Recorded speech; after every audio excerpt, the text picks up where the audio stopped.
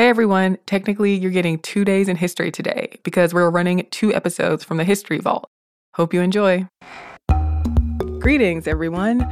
Welcome to This Day in History class, where we learn a smidgen of history every day.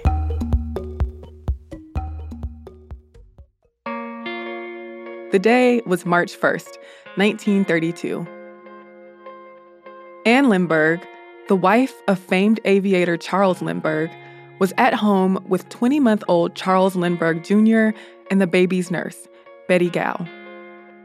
Charles Lindbergh Sr. was in New York away on business. Normally, the family would spend weekends at their country home near Hopewell, New Jersey, and weekdays at Anne's parents' home in Englewood, New Jersey. But Anne did not want to have to travel with little Charles, who was sick. So on this Tuesday, Charles Jr. was at home being nursed back to health, and the baby was getting better. But by the end of the night, things had taken a turn for the worse. Anne and Betty put Charles Jr. to sleep. But when Betty went to check on him after dinner, he wasn't there. Charles Jr. had been kidnapped. The events that followed would make for a tragic story that captivated the public for years to come. Charles Lindbergh became famous for making the first solo nonstop flight across the Atlantic when he flew from New York to Paris on a plane called the Spirit of St. Louis. The flight took 33 and a half hours from May 20th to 21st, 1927. But once he landed, he was quite literally an overnight celebrity. Before the trip, Lindbergh had been a U.S. airmail pilot. He had just wanted the $25,000 prize that was offered to anybody who could make the transatlantic flight. But after that famous trip, Lindbergh, just 25 years old, was in the international spotlight. He wasn't completely comfortable with the newfound attention, but his life was changing regardless. He started getting endorsements and traveling for speaking engagements. And eventually, he met his future wife, Anne Morrow, in Mexico, where her father was serving as the U.S. ambassador. Anne and Charles married in 1929, and Anne gave birth to their first child, Charles Augustus Lindbergh Jr., on June 22, 1930. But the media still didn't give the family a break.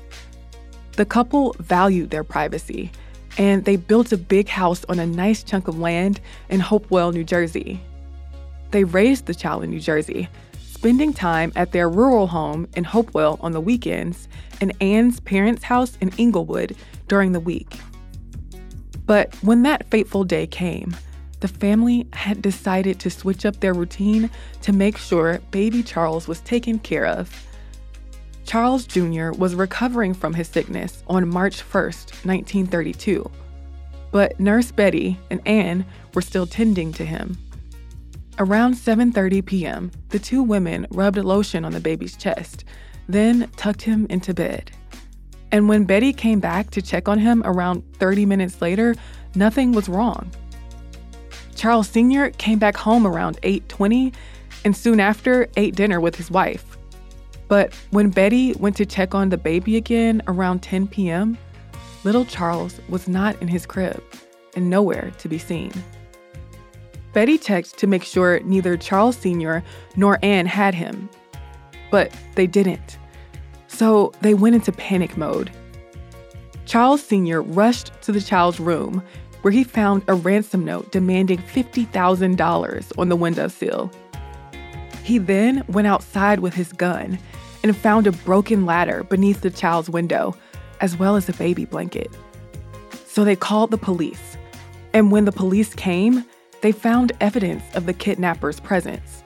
There was mud on the nursery floor, footprints beneath the window, a chisel that was probably used to open the window, and then the ransom note.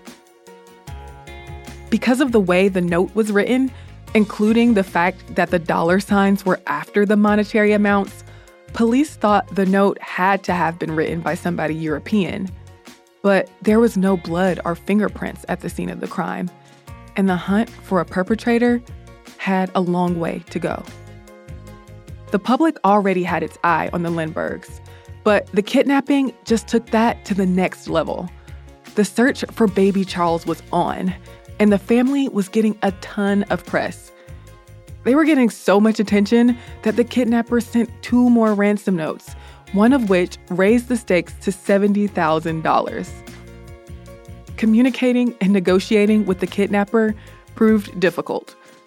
But in a lucky break, a Bronx resident named Dr. John Condon stepped up to say he would act as an intermediary between the kidnapper and the Lindberghs, protecting identities in the process.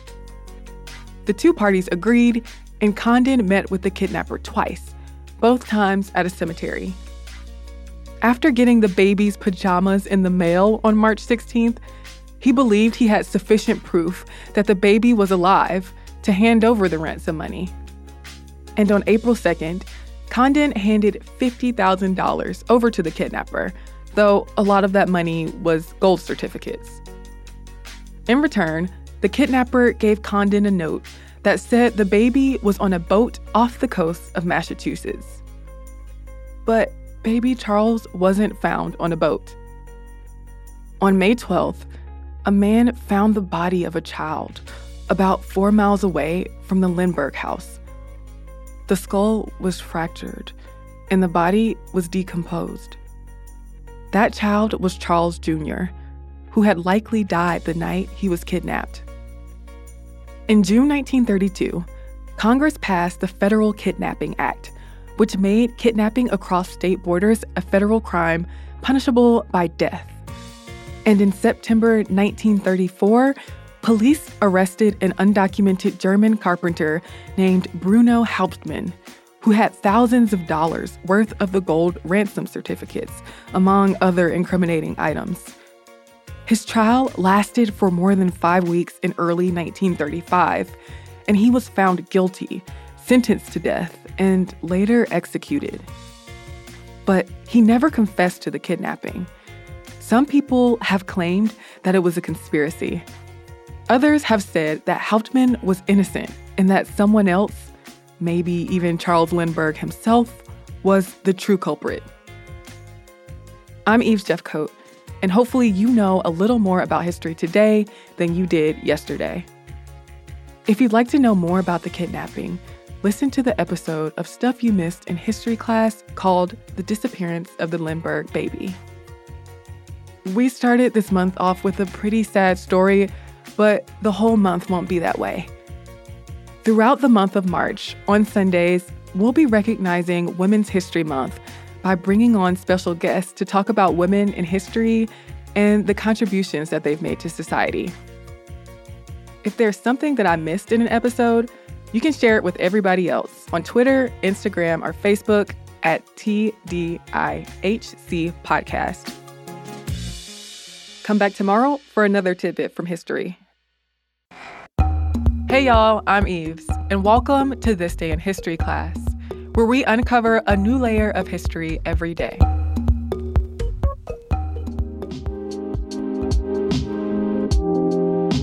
The day was March 1st, 1790. Congress authorized the first census of the entire United States. Among other provisions, Article 1, Section 2 of the U.S. Constitution required the federal government to conduct a survey of the U.S. population every 10 years. That way, Congress could determine how many representatives would come from each state and how federal resources would be divided among states. The Census Act passed during the second session of the first Congress and was signed by President George Washington on March 1st, 1790. The act called for the omission of Native Americans who were not taxed. It called for marshals to distinguish free people from everyone else, and to distinguish the sex and color of free people. The act provided for the census, or enumeration as it called it, to begin on the first Monday in August and end within 9 calendar months. As planned, the first census began on August 2nd, 1790. The census was conducted in the original 13 states, as well as the districts of Kentucky, Maine, Vermont, and the Southwest Territory, or present-day Tennessee. Because Vermont was not admitted to the Union until March of 1791, the census didn't take place there until after it became a state that year. The process was supervised by the marshals of the judicial districts, and they hired assistant marshals to act as census takers. There were 17 marshals and an estimated 650 assistant marshals. The assistant marshals made 2 copies of the returned survey, one to post in the neighborhood for public knowledge, and another given to the marshal to be forwarded to the president. The census included 6 questions: the name of the head of the household, as well as the number of people in each household who fit into 5 categories.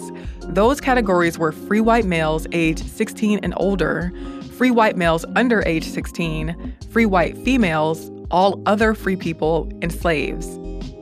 According to the U.S. Census Bureau, the distinction of the age of free white males was to, quote, assess the country's industrial and military potential. Census takers determined the race of the people they counted. They did that by considering how people were viewed in their community or based on ideas about so-called black blood. Enslaved people were counted as 3/5 of a person, and Native Americans weren't counted until 1870. The category of mulatto was added in 1850, and other multiracial categories were added in later years. People could choose their own race starting in 1960. The total population based on the 1790 census was counted as 3.9 million non-Native American people. That number included around 700,000 enslaved people. Secretary of State Thomas Jefferson and other officials believed that number was too low. There were people who opposed the census for religious reasons or because they thought it was related to increasing taxation. The cost of the entire census came in at $44,377. 1790 census records from several states have since been lost, possibly destroyed when the British burned the Capitol in Washington during the War of 1812. I'm Eve Jeffcoat, and hopefully you know a little more about history today than you did yesterday. If there's something I missed in the show today, you can let us know at TDIHC Podcast on Twitter, Facebook, or Instagram. You can also email us at thisday@iheartmedia.com. I truly hope you enjoyed today's show. We'll be back tomorrow with another episode. For more podcasts from iHeartRadio, visit the iHeartRadio app, Apple Podcasts, or wherever you listen to your favorite shows.